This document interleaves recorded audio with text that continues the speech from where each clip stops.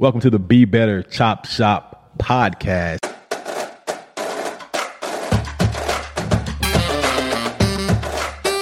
Why is it the chop house, man? The chop shop, man, because we chop it up and dissect the information in here. I like that. Be Better World is a movement about empowering people. Stay tuned for some really cool people, some really cool episodes, and learn what you can do to empower yourself. All right, so welcome to the Be Better Chop Shop podcast, and I am honored to have not only a renowned guy in the room, but a friend of mine in the room. I happen to be here with Dr. Eric Arzubi. How are you, sir? I'm doing okay. Are you? Yeah, I'm still trying to figure out what's going on. You know what's going on. We're just going to have a conversation. All right. For those of you all who have not been on the Chop Shop before, it's an anti-bullying movement, but I'm really all about self-empowerment. And so I'm trying to put people in front of you guys who are advocates for not only kids and adults, but also for the community. And I really see Dr. Arzubi as one of those people. So, Dr. Arzubi, just tell us what it is that you do on a daily basis and that kind of stuff. Sure. I'm a lucky guy. Every day is a little bit different, so that's good.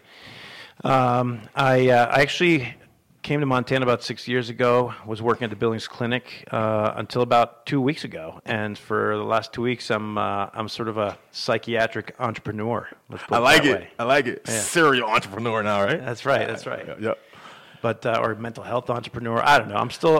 I'm you know what? As you probably know this, but development and development doesn't stop at age 18. I'm still growing, still trying to learn. Mm-hmm. I'm 50. Yeah.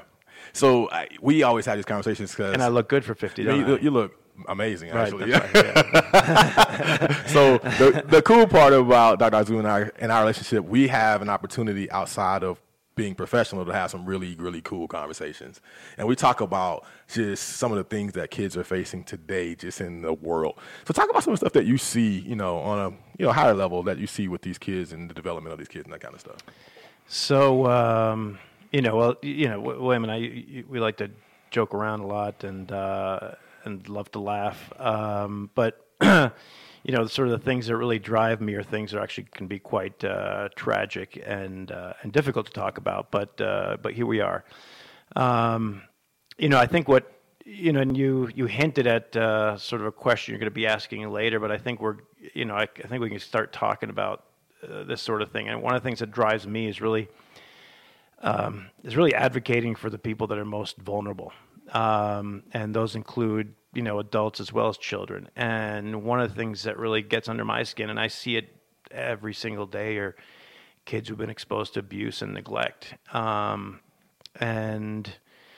These are our most vulnerable humans in our community. Mm-hmm. And even though I do this for a living, I'm a child psychiatrist as well as an adult psychiatrist, but I still have a hard time getting over the amount of tragedy that's really happening everywhere. This is not stuff that just happens.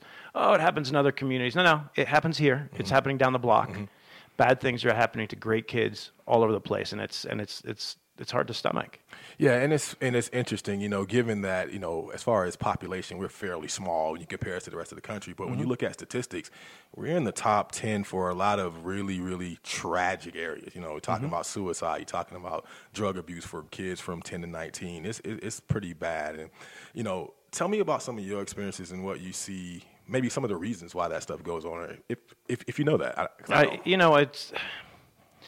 There's so many things in play, so many things at play here. Where can I start? There's so much. One of the crazy things is I'm a psychiatrist, so I can say the word crazy. One of the crazy things is that Montana was, I believe, the last state in the country to make bullying illegal. Yeah. What the hell is that about? Yeah, tell me about it. Yeah. What is that about? I don't get it.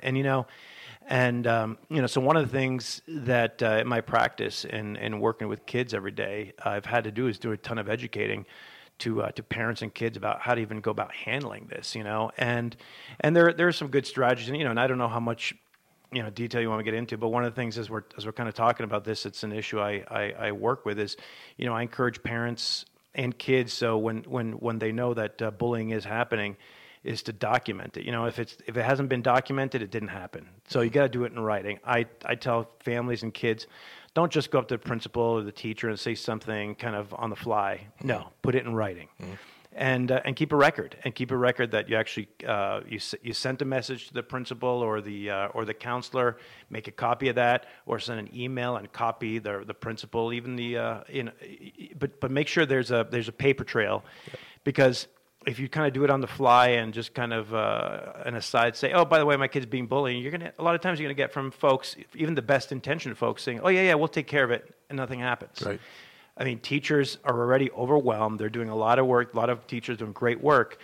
But, as parents, we have to advocate for our own kids as well, and also teach our kids how to advocate for themselves and really model that behavior. So, and again, I kind of just went down sort of this bullying tangent, but again, unless we kind of teach kids how to advocate for themselves and have parents model how they need to be advocating for themselves, how else are we going to be empowering these kids who, again, remain vulnerable for a long time? Yeah, so let's talk about something that's a little healthier that I think is probably a little bit more near and dear to us. So I know you have twin girls. Yep. They're 8th grade, just like my daughter's 8th grade. Yeah. So any experiences at home, do they come home, they talk about it? Because I think people think, like you said, it's not in our community, right?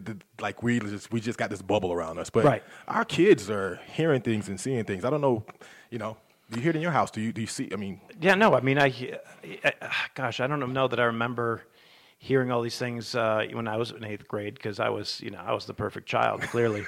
But and all my friends were perfect, so that was good. Bubble child. Right. That's right. But no, there's a ton of stuff happening, and also it's incredible to me that kids are actually sharing some of these things online with pictures, and it's almost like they're leaving this trail of some bad things are sort of not bad. I hate to say that, but things are sort of they're experimenting with, and when that stuff is out there, that's stuff that can only be used against them. So so I feel terrible for some of the kids, or maybe posting things like that they girls or boys sharing some of the things that they're experimenting with. It could be around sort of substances. It could be sort of interactions with other boys and girls. It's just things, I think everybody, 7th, 8th, 9th, 10th, 11th grade and teenage years are meant to be times to sort of clearly test boundaries and challenge oneself, and hopefully in healthy ways. But the fact that all this stuff is now streamed live is problematic, because this is stuff that can be used against them later, and can be material for bullying later, for almost like blackmailing. I mean, some bad stuff can come of this. So I guess that's the stuff that I worry about. I think when you and I were growing up, I think versions of this stuff was happening, but it wasn't all happening live, on Facebook or Instagram. I guess that's old school, I guess now. But whatever the other stuff, TikTok, right? Snapchat. Come on, right. Come on, Eric. You got all this stuff. Yeah, no. You got 8th graders, man. You got 8th graders. My TikTok channel is amazing. Yeah.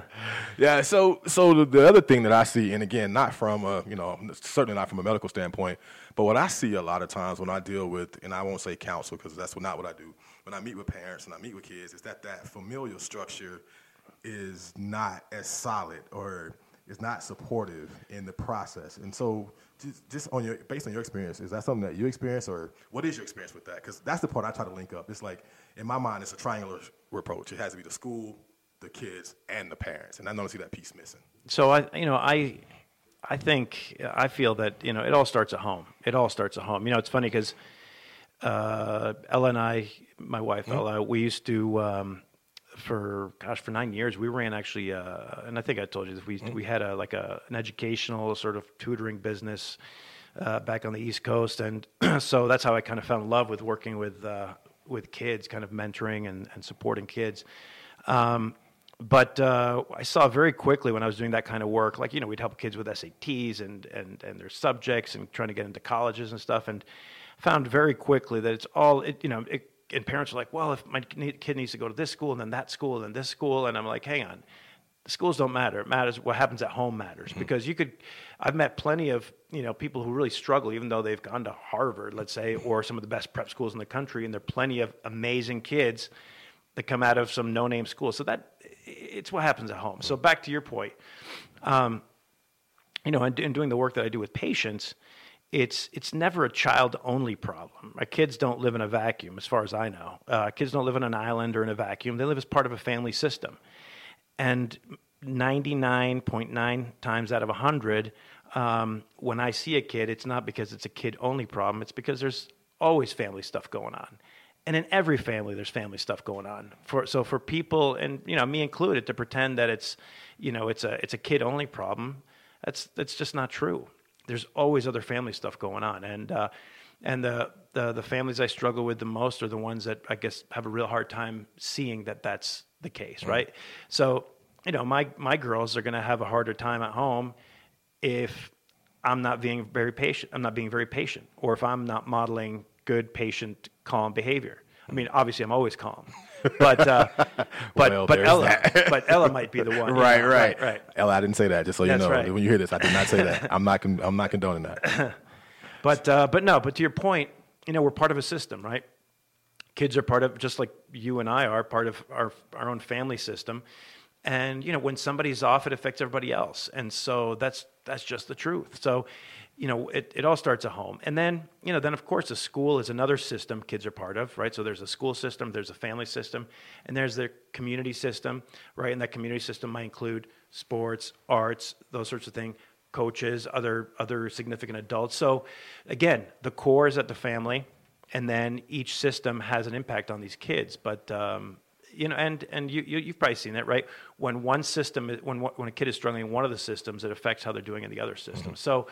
So I never think about kids, and when these kids are my patients, I never think of the kids as patients on their own. I think about the family system. I try to figure out, okay, what's going on in each one of the systems that's making things more difficult for these kids.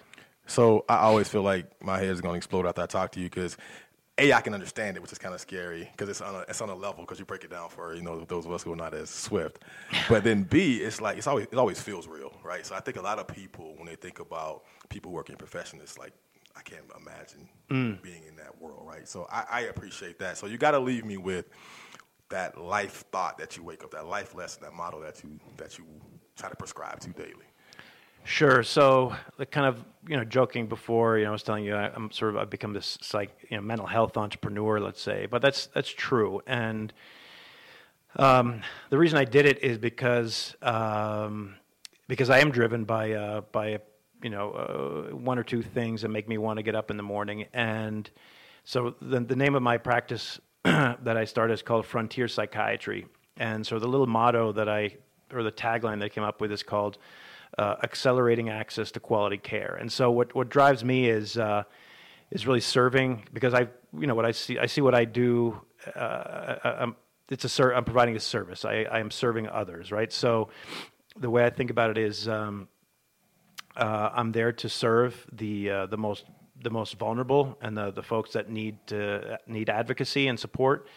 And the other thing is, Montana has a lot of like you mentioned before, has a lot of unique challenges when it comes to accessing care. And so I think I see it as my responsibility. Again, I don't own this area, but I see it as one of my responsibilities because I've seen the need, I've experienced the need. It's my responsibility to try and make access to great mental health care available to as many Montanans as possible. So you heard it here first on the Be Better podcast. Dr. Eric Arzubi is accelerating access to quality care. Sir, I appreciate you joining me tonight. Thank you. It's been a pleasure. Thanks for having me, man. All righty. All right.